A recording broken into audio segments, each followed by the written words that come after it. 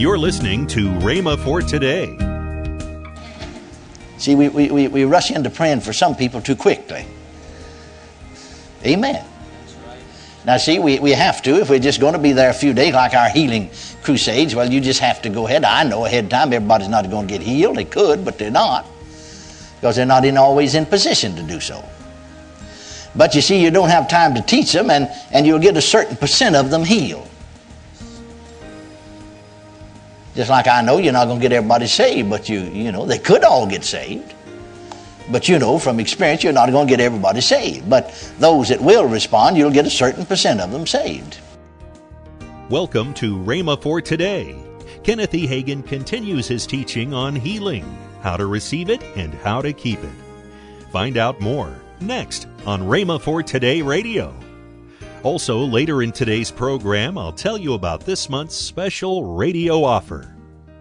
Right now, let's join Kenneth E. Hagin for today's message. You see, here's where people make a mistake about the prophet's ministry. They think he ought to know everything about everybody. But they didn't, even in the Old Testament. Are you listening? Now, you'll have to realize this about Jesus, because he did stand in that office, that he had the Spirit without measure. See, John 3:34 said, talking about Jesus, that he had the Spirit without measure. Now that infers that all the rest of us have the Spirit by measure, and for that simple reason, you see, we wouldn't know everything like he would, because he had the Spirit without measure. Remember what Paul himself said? He said, we know in part and we prophesy in part. Remember there in the Old Testament again about Elisha? You remember Naaman came there, and was healed. And he wanted to give Elisha, so many talents of gold, so many talents of silver, and so many changes of raiment, or we would say suits of clothes, the way we would talk. But he wouldn't take anything. He said it's not time to be receiving gifts. And remember that Elisha had a servant by the name of Gehazi. And he ran after Naaman and overtook him and lied to him. And said, after you left, 2 young prophets came. And though my master wouldn't take anything for himself, he said it'd be all right to take so many talents of gold and so many talents of silver and a couple of changes of raiment, or we'd say a couple of suits of clothes apiece for these 2 prophets. Well, old Naaman just thrilled about being healed of this deadly disease that he gave him twice as much as he asked for, didn't he? And then that rascal went out and hid it, because he's lying and getting it for his own benefit. Then when he stood in the presence of Elisha, the prophet, Elisha asked him, where have you been? He said, nowhere, my master. And he said, my spirit went with you when you joined yourself to that chariot. See, he saw it in the spirit. Now you stop and reflect upon that just a minute. Here this fellow Gehazi is with Elisha the prophet every day. Every single day. Well now, if the prophet, because he's a prophet, because he stands in that office, if he always knows everything about everybody, well, wouldn't he have been a fool? I mean, he's not stupid. He wouldn't have tried that, would he? I said, would he? Why, he would have been 100% certain ahead of time he'd been caught up with. No, it is only as the Spirit wills. Now, here's what somebody said. Now, I don't understand that. Now, how come Brother Hagin to know that fellow didn't pay his tithes, and the 3rd person afterwards that he prayed for didn't pay tithe, and he never said a word to them? And then 5 more people down the line, remember this same church, and they don't support the church or pay tithe, and he never said a word to them, just went ahead and prayed for them. Now, if he knew that about this one, why didn't he know that about that one? See? Well, it's not a matter of what I knew or what I didn't do. It's a matter of what the Lord revealed to me. You see, Jesus himself said, and we've been reading that in these classes heretofore. I didn't get through with everything I wanted to say. That's the reason I'm picking up again here. If you turn to that 5th chapter of John's Gospel, we read about Jesus at the pool of Bethesda and about the healing of a man there. But you get down to the 19th verse. Look at that 19th verse of the 5th chapter of John. The 19th verse of the 5th chapter of John's Gospel.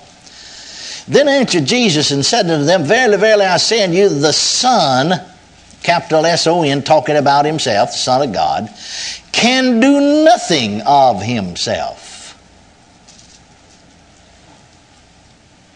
The Son can do nothing of himself. You see, it was only as God the Father through the Holy Spirit would inspire him or manifest himself that he could do anything, because he had stripped himself. The Bible said he laid aside his mighty power and glory when he came into this world. That's the reason he had to be anointed with the Holy Ghost, you know. Now, you see, if we would realize that, then we'd understand. See where this person said, now Brother Hagin knew about that. And now, if he knew this fella didn't pay tithes, how come he knew that one didn't? How come he didn't know that one didn't? Well, I didn't know any of them didn't. You see, well, how come God to reveal that?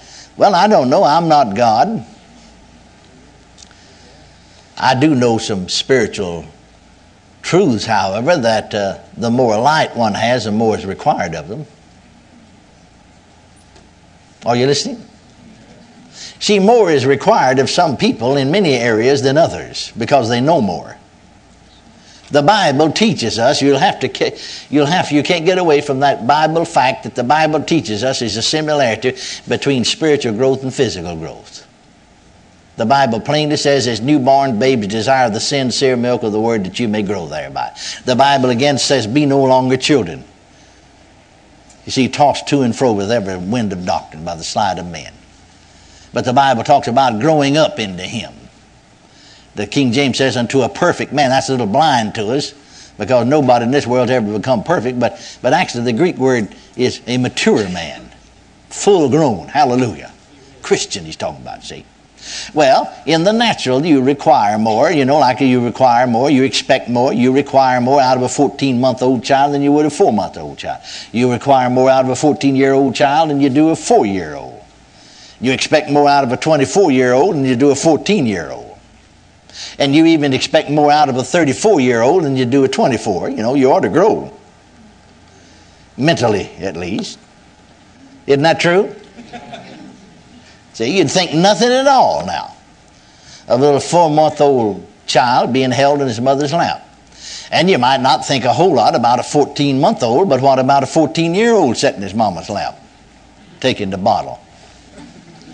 Everybody would be looking and said, there's something wrong there. And a 14-year-old boy or girl, either one.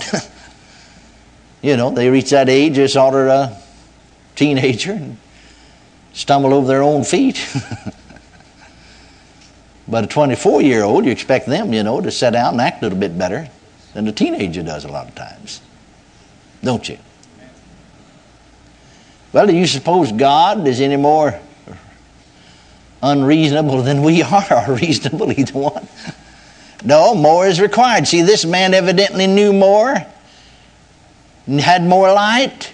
God expected more of him. See, that's what he was wrestling about in his conscience. Somebody else that didn't even know about some truths might not bother him at all. Now the time will come and God will have to deal with him about something. What am I saying to you is this. Jesus spit on the ground, made clay of the spittle, said to the man, go wash it off, and I'll come again seeing. If he hadn't obeyed, he wouldn't have been healed. Sometimes, in many areas, there's an act of obedience that has to come first before a person can be healed. Are you listening to me? Now we need to realize that. John Lake says one time that he was praying with a fellow. In fact, he'd prayed with him several times. This man came for healing. Among other things, he had sugar diabetes, or he was a diabetic. And that is the benefit, you see, of ministering to people more than once, and the people being in services where the Spirit of God is in manifestation. Of course, this man, Lake, didn't have service every day, but at least they would come and they would talk to him. In other words, he had what they call healing rooms. He'd run sort of like a doctor's office. You would check in with the receptionist, and then you may go to a room and talk to somebody. And they'd pray with you. And then he'd have so many lives. They're not every day, but 2 or 3 of them a week of service, not like we're having here. But otherwise, they'd just deal with them like we do in counseling on a one-to-one basis. Of course, Lake couldn't deal with all of them. He had workers there, and no other man could, or person. But he happened to be praying with this fella, And if I remember correctly, I think this is about the third time that he had prayed with him.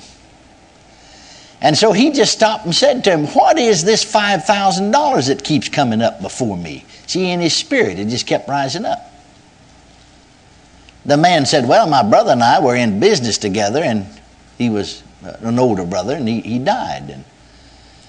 And so I had furnished the money. I was a partner, and he did the work.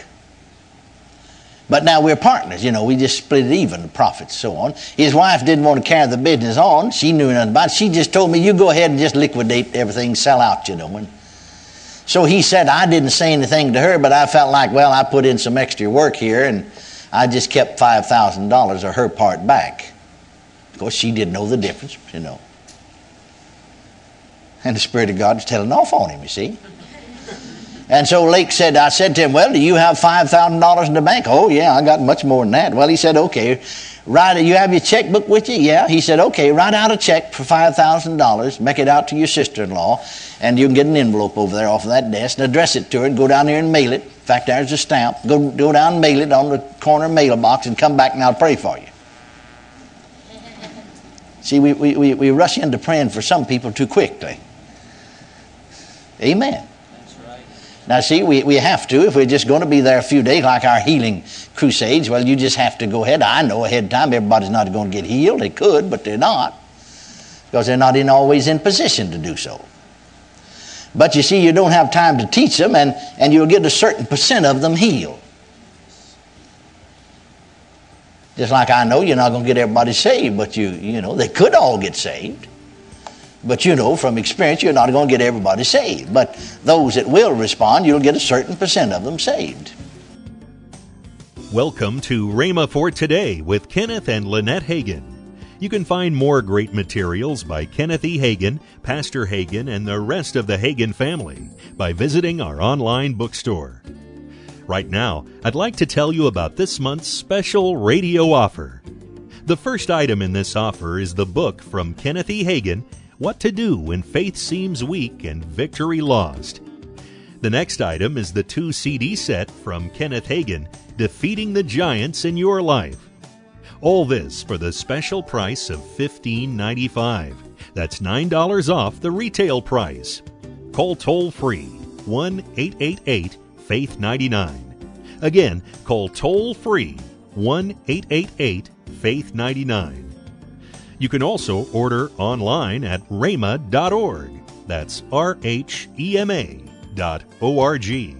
rhema.org. Or if you prefer to write to Kenneth Hagin Ministries, our address is P.O. Box 50126, Tulsa, Oklahoma 74150. We'll always love to hear from our listeners, so write in or email us today and become a part of Rhema for Today. Right now, let's join Kenneth and Lynette Hagin.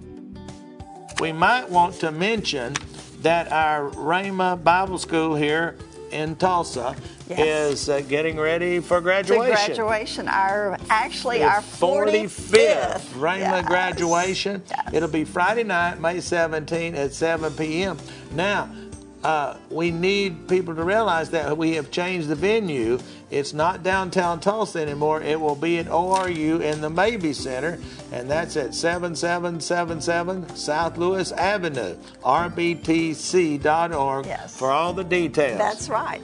And we welcome everybody to come, and especially if you have friends or relatives that are graduating, come and support them. It's just a wonderful time. It's a great time. That's right.